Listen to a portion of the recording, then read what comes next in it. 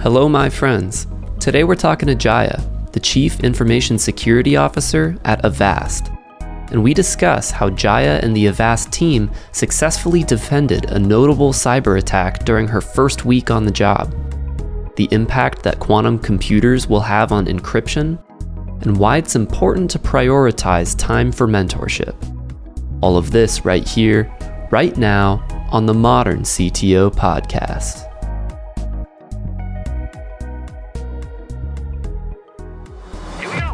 This is the Modern CTO Podcast.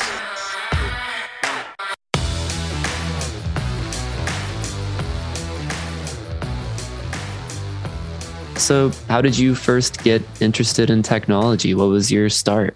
Wow, that was a really long time ago. I don't think that we had very dissimilar backgrounds. I was really young, and I grew up in the States, in New York. I live in the Netherlands, but I think I started when I think it was younger than 10. I think I must have been 8 or 9. And on TV there were already shows, and we're talking 80s, and there were already shows. And I remember there was a show called Whiz Kids.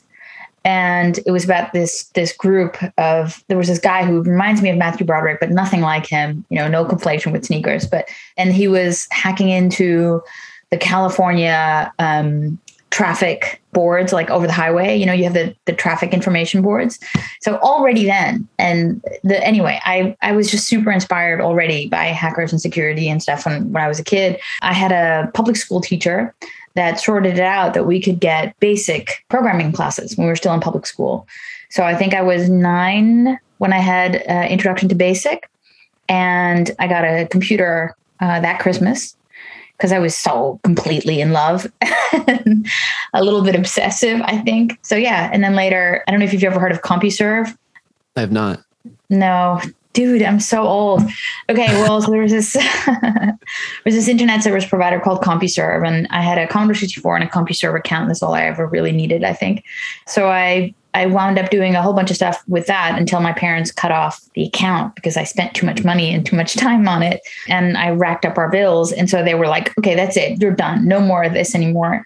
And then before, you had like a grace period where you still had to kind of pay. And so during that grace period, I learned all about bulletin board systems and dialing. And so I wrote a dialer program in BASIC to go find other BBSs in the local area, because I remember local calls were free, like within your own little vicinity, you could have free local calls. So I just dialed all the numbers and waited for other BBSs. And it's like, the premise pretty much for War Games, when he tries to do the same thing for a game. I don't know if you've ever seen that movie. Also, a while ago, but yeah. Yeah. Okay. So it's so sad, but those were at the time when I was a kid. Those were my favorite movies. And later, Sneakers. Have you seen Sneakers? Not Sneakers. Oh, so good. So old, but so good. Yeah. All right. I'll add to the list. That's great. Yeah. So what was your first major job in tech?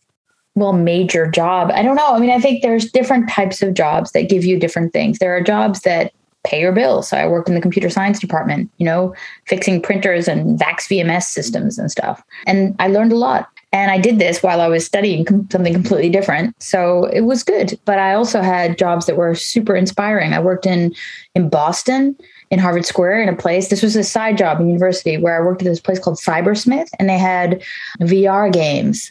And they had, which was really cool because it opened my eyes at a time where there wasn't sort of mass market for this stuff.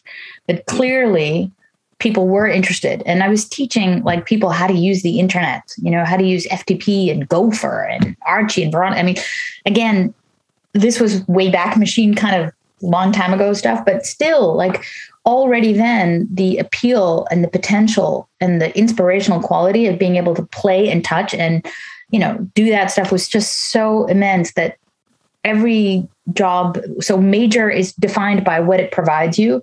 It doesn't necessarily only provide you income. If it provides you inspiration, it might be much more valuable. So my first major job, I think, was actually probably the place where I got the most inspiration and where I learned the most, which were the jobs I had in university. That's awesome. Have you done any VR stuff since then? No, I mean, no. But afterwards, I got real jobs where, I worked for a bank and then I worked for a telco and, but I think nowadays, of course, I do cool stuff at work, but there are so many cooler things out there. There's so many cool things to work on. I think that's my biggest thing these days is to find time and ability to choose those things out. So I saw that one job title on your LinkedIn was lead of lawful interception at Verizon. What does that mean? It sounds... It was practice lead. Yeah.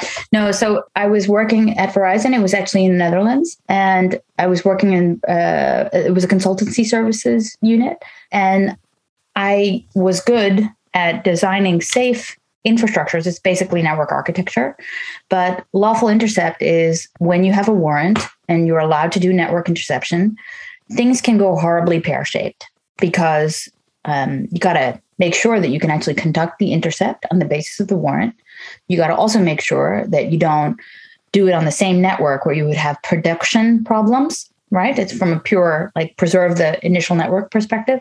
But also you'd have to do it in such a way that the person who you're tapping doesn't know that you're tapping them. So on a really small network, if you start making a copy of all of the production traffic, if you can see on MRTG over the routers that you're monitoring, if you can see that there's a traffic spike, then you may say, oh, here's my normal traffic levels. And by the way, this is what it looks like when I'm also capturing traffic. And if you can do it at a granular enough level, you'll let the person who you're tapping know that you're tapping them. And so that's not really the idea. So there's a lot of things that can go wrong. I'm not even beginning to talk about all of the craziness that can happen with the built-in tapping modules that are there in network equipment, because that's a whole another level of pain that can go wrong. And also, all of this stuff is legally mandated things that you must do if you want to provide a public service. That means that there is stuff you must do, but there's also stuff you absolutely cannot do, which is ever misuse this ridiculous capability. So that means you have to have super strong audit logs that you can vet and verify that no one just ever wanted to tap their ex-girlfriend or boyfriend or stuff. So you really have to have it under very tight scrutiny and control, because this is an awesome power, in terms of just how crazy powerful it is to actually be able to, invade someone's privacy on the basis of some hopefully legitimate security concern. So you don't want it being used willy-nilly, but you also don't want it to be used by an attacker. That's really crazy. I mean, I guess it totally makes sense that the law enforcement agencies have to work with the private telecom providers, but I hadn't actually thought about that's someone's job, and to work on that and make sure it's implemented properly and everything. And so that's what you were doing with your job was mainly focused on interfacing with law enforcement, doing the wiretaps. And yes, this particular job at Verizon was much more in consultancy and professional services, and trying to do more security architecture work. And I was also doing identity work, et cetera. But that was kind of the capability set that I came with for doing secure architecture. And I had done that in other jobs before, actually, helped build lawful interception environments. That's really cool. So how did you meet the team at Avast and decide to join there? Honestly, I had Avast running on my kids' computers. So when I, whenever at parties, you always get asked, okay, so what should I use for blah? What should I use for this? So if people ever ask me, what should I use? People who really aren't, able to afford necessarily the top end enterprise products, and they just want to be safe at home or for their church or for their whatever, they want to be safe when they go online. I, used to recommend AVG Avast because, well, it's a freemium product. And if you're okay with the alerts and the reminders and, hey, maybe you should switch to this kind of thing. If you're okay with that kind of stuff, then yeah. The cool thing about Avast and AVG is that the layer of protection that you get, and by the way, this is not an infomercial. I'm just telling you why I used to recommend it, and that's still the case. The layer of security protection you get is the same as some paid product. It just comes for free in the free product. I love this. I love this idea that everybody has access to good security. And this is why I put it on my kids' laptops. Otherwise, I never would have done that. So when someone approached me about, hey, there's a CISO job available at Avast, and I'd worked at KPN for 7 years, there's this kind of rule of thumb that I've followed kind of, which is the minimum time that you ever stay at any one place is 2 years. The best average time is around 4 to 5, but usually not longer than 7. So that's pretty much been my ethos through my entire career, is kind of minimum of 2, but kind of maximum around 7. And that's a long time. And I had done that 7-year stint at KPN. And I thought, okay, well, I can do this job. There's always going to be new challenges, but I can do this job pretty well. I know what I've done, and I had to build something up from scratch, but it's there now. So I really needed something else. So I was actively looking, and this came by, and I thought, oh, this is great because it's a brand I know. And it's something that I thought huge potential for doing cooler things, because they have like a lot of different people that they protect. So the opportunity to be able to protect all those people meant something to me. It still does. I quite like this idea of having an impact to improve stuff for other folks. And the possibility to do that for 500 million people is awesome. As CISO of Avast, so you're CISO of a cybersecurity company. Is there like extra pressure on the CISO role, given that it's a security company? Yeah. And the thing is, you would assume that this is all, because that was one of the things I think that I had assumed incorrectly very early on, that, okay, well, it's security for a security company. So probably they have everything already. And probably I don't need to convince anyone of anything. So they're probably all going to be like, oh yeah, sure. You want to do that, but you want to kind of limit the permissions here and then do that. Oh, sure. Go for it. I just assumed that it'd be a lot easier to convince people to do the stuff that I wanted them to do. It's not so much easier. No. Yeah. I mean, that's like, we've had a couple CISOs on the show during my time here. And that's always been like a big chunk of the interview, is like, how do you get buy-in from the other executives at the company to do security? And the answer that I've gotten has always been like kind of vaguely around using security to enable the business rather than to throttle the business, and trying to present it in a way that you're adding value rather than like just putting up costs or slowing things down with more security measures.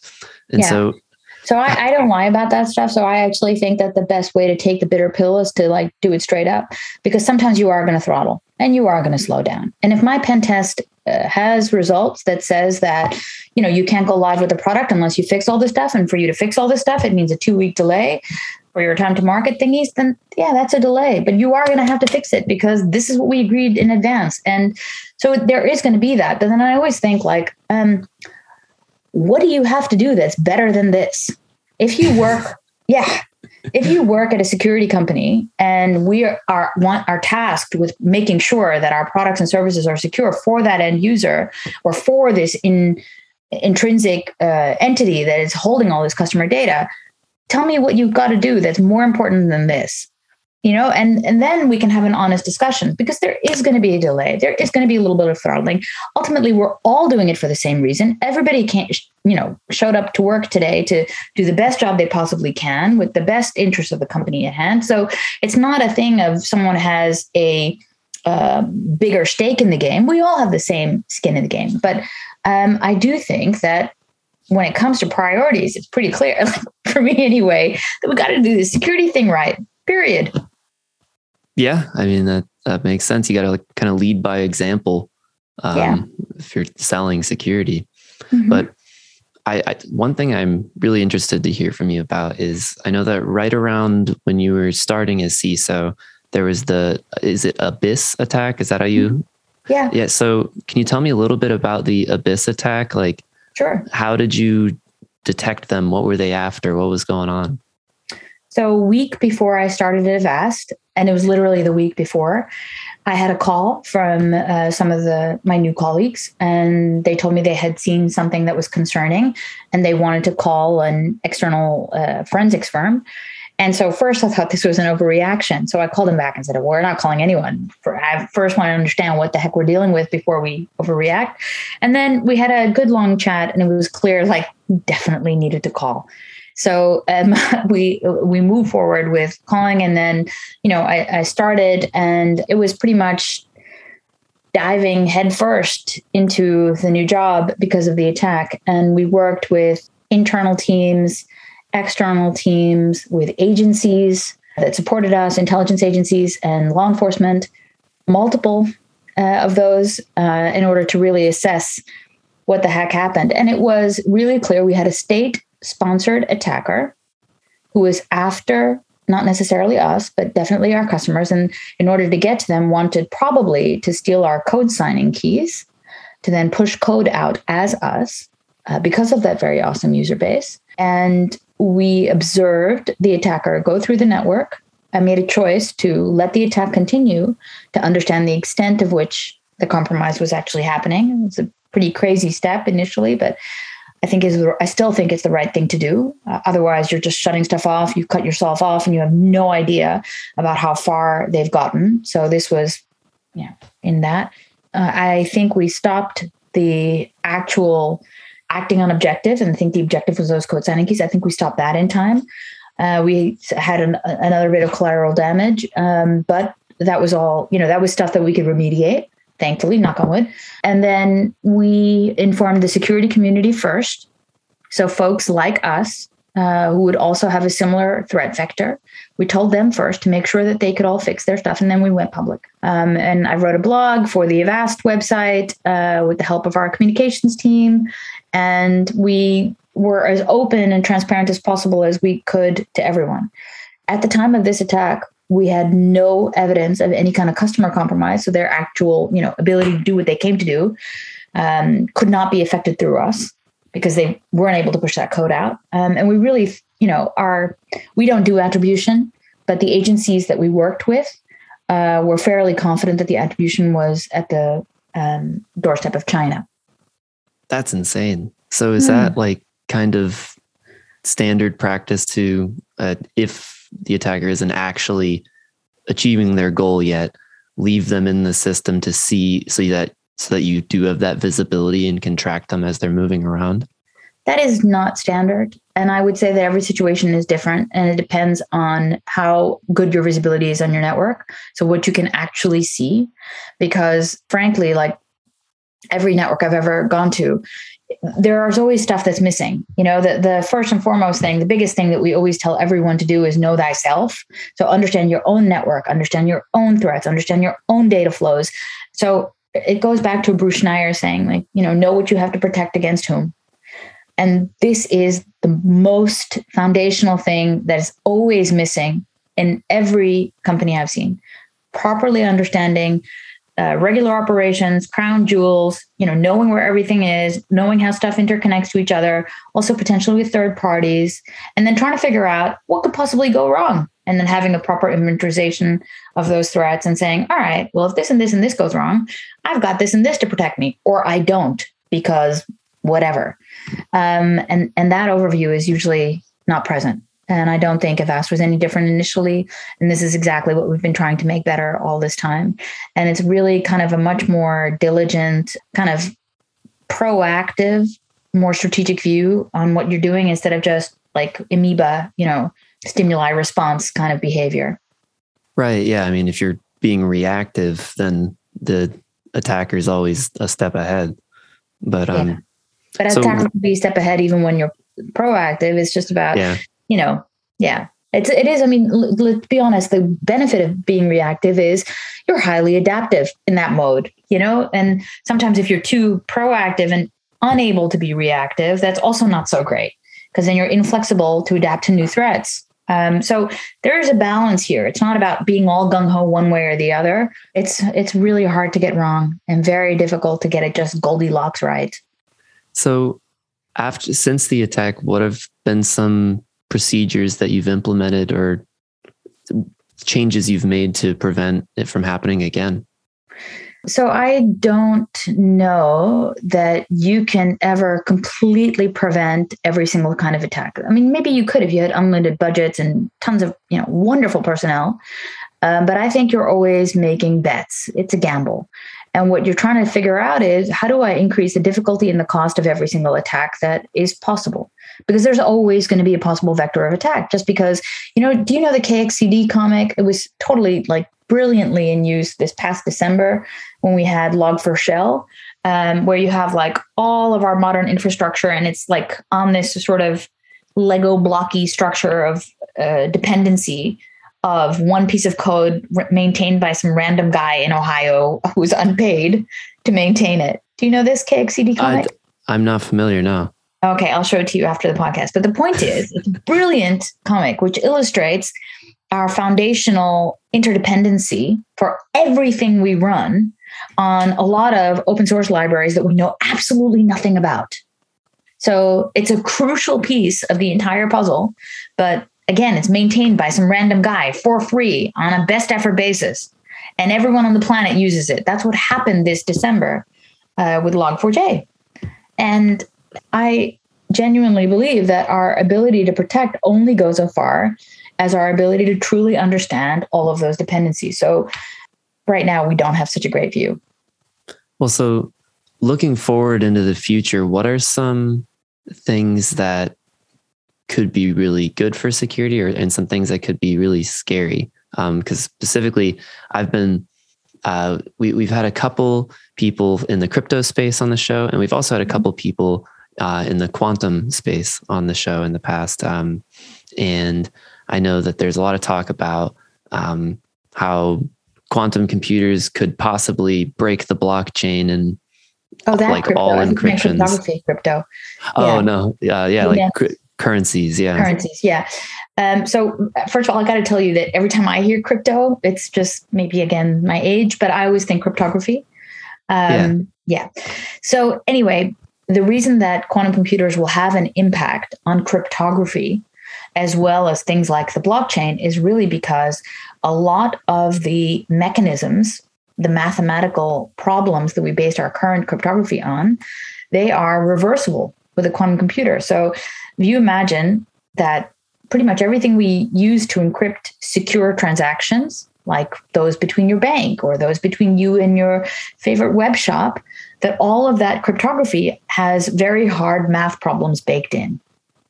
The very hardness of the math problem is the thing that makes them secure, because they are using something called one-way functions, which means they are easy to do in one way, but difficult to reverse in the other.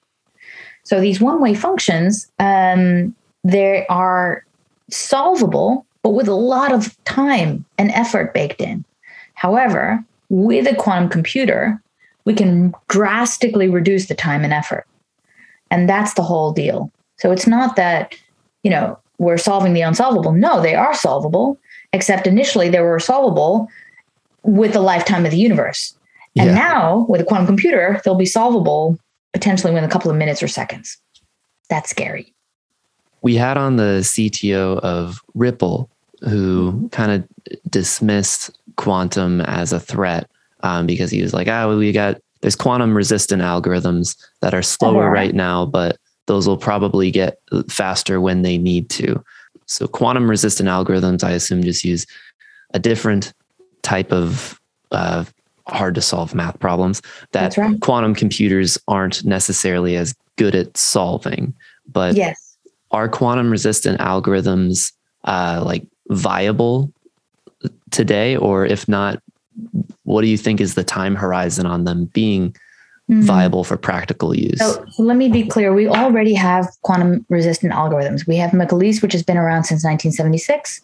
Oh, wow. But there is a cost. There's a computation cost to running such an algorithm. So it's about making these algorithms efficient to use in a smartphone. It's about making them efficient to use across all of the places across the internet where we actually currently deploy cryptography.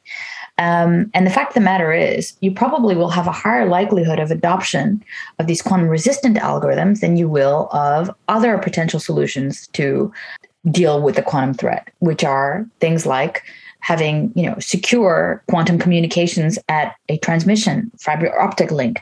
Those are hard to set up across the whole internet. And this whole idea about ready in time for what? This is not true. So the whole problem right now with a lot of our secrets is the fact that if they've already been captured and are waiting to be decrypted by a scalable enough quantum computing architecture, then maybe we've already got a problem right now. And I'm not referring specifically to coins, but more to secrets. So all of the encrypted communication we have running all over the internet, if you just being captured somewhere, storing it, and then decrypting it later, it could still be a problem. So this whole timing issue is quite finagly. We could discuss this till because I don't think that we have a lot of time to waste. I think we need to actually already think now about implementing some of these quantum resistant algorithms, and we should already be embedding them into every place where we have current standard cryptography, which we know will eventually be at risk. There's other things we can do now with the current crypto we use, which is, for example, like I told you, it's about making an attack more costly and more difficult. That's the initial thing. So we can also do that here. We can just increase our key length of every bit of cryptography we already know we use. That's the first thing we can all do. And then the next thing we can do is look for things, places, opportunity areas where we can do this transmission layer, either quantum key distribution or quantum secure communication on the transmission layer on the secure links. And again, this is not scalable across the entire internet. We're going to change all the infrastructure, although maybe that will be something we do in the future with a quantum internet. We might actually do that. I just think that we need to buy ourselves some time in order to do that kind of technical revolution, because we will need to do that. And then finally, post-quantum crypto is really the thing that is the most scalable across all of this distributed architecture, but will also take some time. And if you listen to some of the physicists, they'll tell you that it still doesn't always, pass the NP hardness test in order for it to be really considered secure enough to be provably secure and resistant to a quantum attack. So that whole question is a continuous disagreement between physicists and cryptographers. And for practitioners who are very often caught just in the middle, like, what do I do? Let's be pragmatic. I think the biggest thing is to start now. Understand what you use, understand how you're going to do this transition, and then already assume that stuff is going to break. Because, let's be honest, every time we try to implement anything new, stuff breaks. And it's usually because we screwed up the implementation. There's this beautiful protocol, which we then, when we tried to build the actual thing, we broke it. We broke the protocol because, oops, there's a side channel attack, because I didn't mean to do that, but I did, and so we need to get smarter about being able here too, the balance between proactive and reactive. We need to have a good set of ideas going forward. But if they wound up to be broken for whatever reason, we need to be super agile to shift to some other cryptographic standard. So having this flexibility in mind when we think about our future planning is really important. And there's also the issue of whenever you create anything on a small scale or like in a lab, there's going to be phenomenon that show up that you can only observe at scale. So problems are going to arise that you couldn't have foreseen when you deploy at scale. And like you said, just have to be reactive at that point. But another thing I wanted to ask you about was, since we just had your colleague at Avast, Charles Walton, on talking about how Avast is moving into digital identity in the next year or couple years. And I'm just curious, are you at all involved in the identity stuff that's happening at Avast? Because I imagine that has to be highly, highly secure.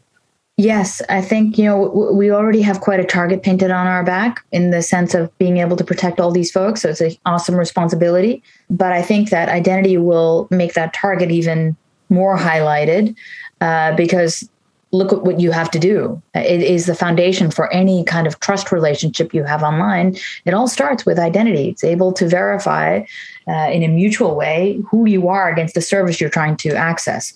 So trying to turn yourself into an identity provider means a whole new host of risks and precautions you'd need to take as a provider of these kinds of services. So what are some of the biggest challenges from a security perspective of like developing identity services?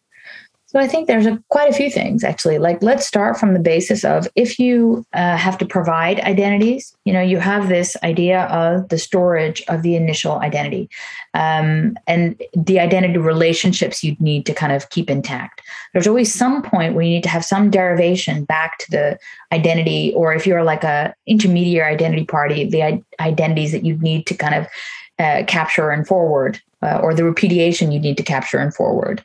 Either way, either a positive affirmation or repudiation, you'd need to have transactions that you'd then collect that would like essentially allow access or not. So I think this already, the potential for misuse of this is already something that I'm worried about. But then also like all of the potentially privacy related information that you'd need to hold, and not just the transaction succession, because you could probably do that pretty well with some sort of fully homomorphic encrypted system.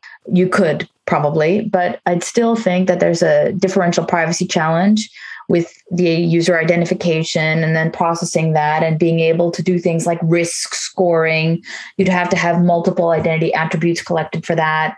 And again, I'm hypothesizing here because I haven't seen our service. No one has. This is an area that we want to enter with all these cool things, but I've yet to pen test a whole service of, here's our product and this is what we're doing. So bam, bam, bam. And then we know all the weak points and we know how to make them better. We haven't gotten there yet. We want to do it, but it's really at its inception phase. So it's the starting point. And what Charlie is doing is building. So we're helping now with giving the requirements for how to build securely. Yeah, that's really where we're at. So looking forward into the future, like, I know right now the biggest thing that individuals can do for their security is multi-factor authentication. Mm-hmm. Okay. All right. Well, I want to hear what else is good for individuals to do. As that didn't when we say individuals, we mean regular humans, right? Yes.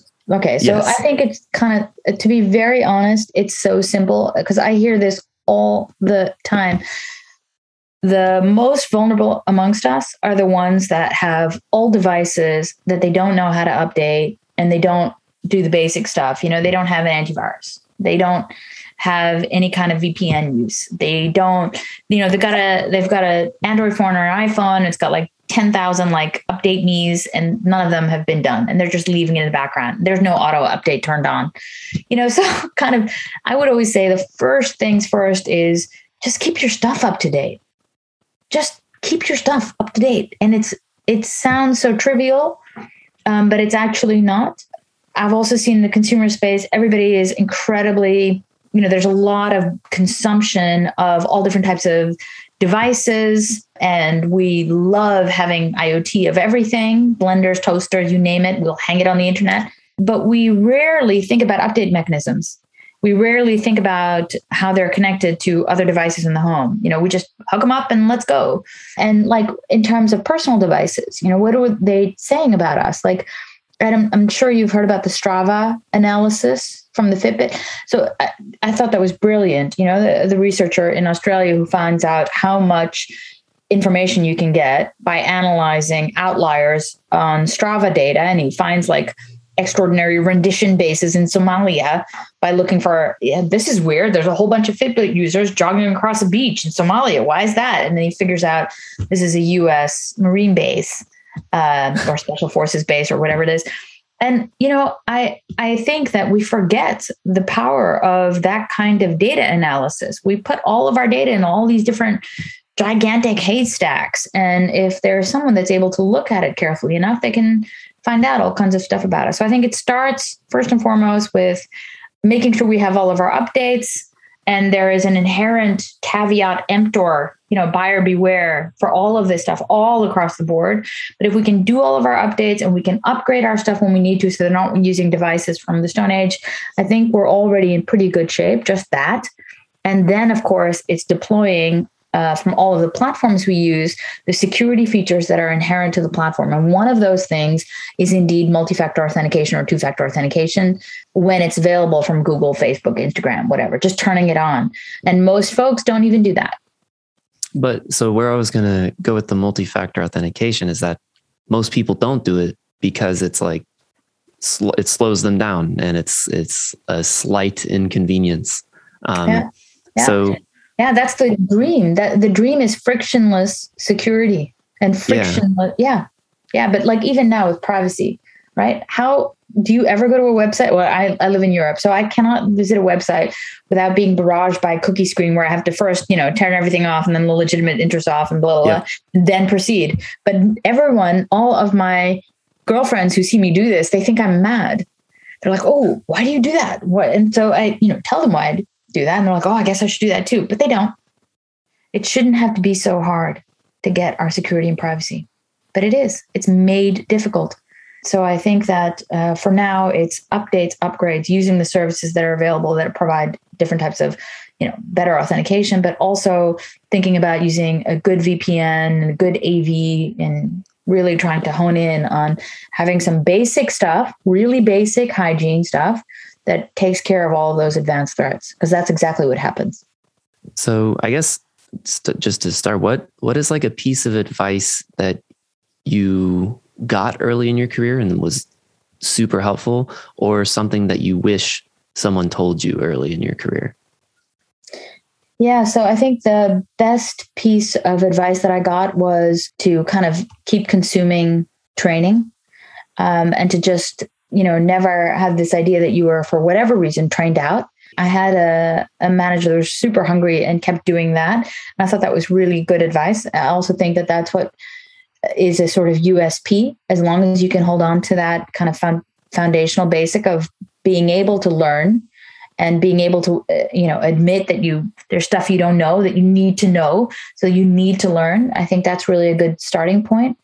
And what I wish I had figured out or been told is probably not to underestimate myself. I think the biggest person who thinks, oh, I can't do that. Oh, no, I shouldn't even try for that because I'll never get that. That's always you. And I think if we don't place those bars up on our own abilities, then other people won't either. But it begins with you. So I wish I had driven a little bit harder and been more vocal and just kind of dared and jumped more. So how do you encourage like the next generation of leaders or like the people at your company, your direct reports to be daring and take those risks? I have to be honest, I'm still trying to do it myself. So it's one of those continuous learning things too. But I have a couple of mentees and also my direct reports. I think it's just about trusting them. I'm not a really big fan of management layers. I really like flat structures with little hierarchy, or as little hierarchy as possible, while still being very sensitive to giving everyone individual attention. There's a balance there as well, because you make it too flat and you don't have time for anyone, which is also not really in their best interest. So you need to have a little bit so that people know where to go. But I trust my people. I trust them and I give them lots of space to tell me what we need to be doing. And I think that is probably the biggest thing that they can afford to their colleagues. I think everyone has something to teach each other. So you just need to be able to give them the room to do it, to show someone else what you're really good at or what you're really passionate about or what you just learned, or, we just need to give ourselves the space to explore that talent. You mentioned that you have a couple of mentees. Is that like a formalized program, like mentorship program? There is a formalized program at Avast, but these were also just people who emailed me and said, can you please, because I think officially we're supposed to have 1 or 2 mentees and I have like 6. So so these are just people that are like, oh, please. And so I asked my secretary, and she just organizes once a month regular calls with them. And then we chat about everything. That's awesome. Yeah. I was just curious because like I hear a lot of executives talk about like mentees and mentorship. But like personally in my career, I've certainly had some mentors, but it was never like a formal thing where I was like, we never like admitted it, I guess. Like, you are my mentor, you are mentoring me. It's just like a professor I kept in touch with and that's wonderful. Call for advice and like, yeah, that's wonderful. And that's actually how it should be. Unfortunately, because of other priorities, work priorities, we don't make time for it. So what I think is good about formal mentor programs is that it forces you to have a structure, put it in your agenda and make time for it and prioritize. I mean, that's it. That's all you really need is you need to take time and prioritize. And so I think that's the benefit. And I, again, like my assistant, I have to actually ask her because it's really good you're saying this. I have to ask her because I haven't seen who's on, but it used to be that every week I would have someone else. So we just go week by week, and so then I have someone else and then we just run through it. And yeah. That's really cool. Yeah. So before we wrap up, is there anything that we didn't get to touch on or any extra shout out you want to make at the end of the interview here? I think the most important thing that we need to do today is to try to find our inspiration and what it is that we want to achieve. Because I don't know about you, but I get sometimes overdosed with Twitter, and I get a little bit depressed about some of the stuff that we see. So I try to find the bright side. I still get inspired by, everything happening at SpaceX and Tesla. And it's still super cool to think about all of the advancements that we could be making, from everything from biotech to artificial intelligence. I mean, there's just so much cool stuff to be able to work on and make even a little bit better, that I just hope that everybody takes the time to think about where we could be using our creative energy better, because we tend to use it very often. A lot of energy, a lot of mental and emotional energy on the super negative stuff. But I think we need to find more of the positive stuff, and also like working on things that truly matter, like the environment and climate. I think we all need to find a way to prioritize that and make sure that we just create a future for ourselves that we want to have. Thank you so much for listening. And if you found this episode useful, please share it with a friend or a colleague who you think would get value from it. And if you have topics that you'd like to hear discussed on the podcast, either add me on LinkedIn or send me an email, joel@moderncto.io. Every time I get an email or LinkedIn message, it absolutely makes my day and inspires me to keep going.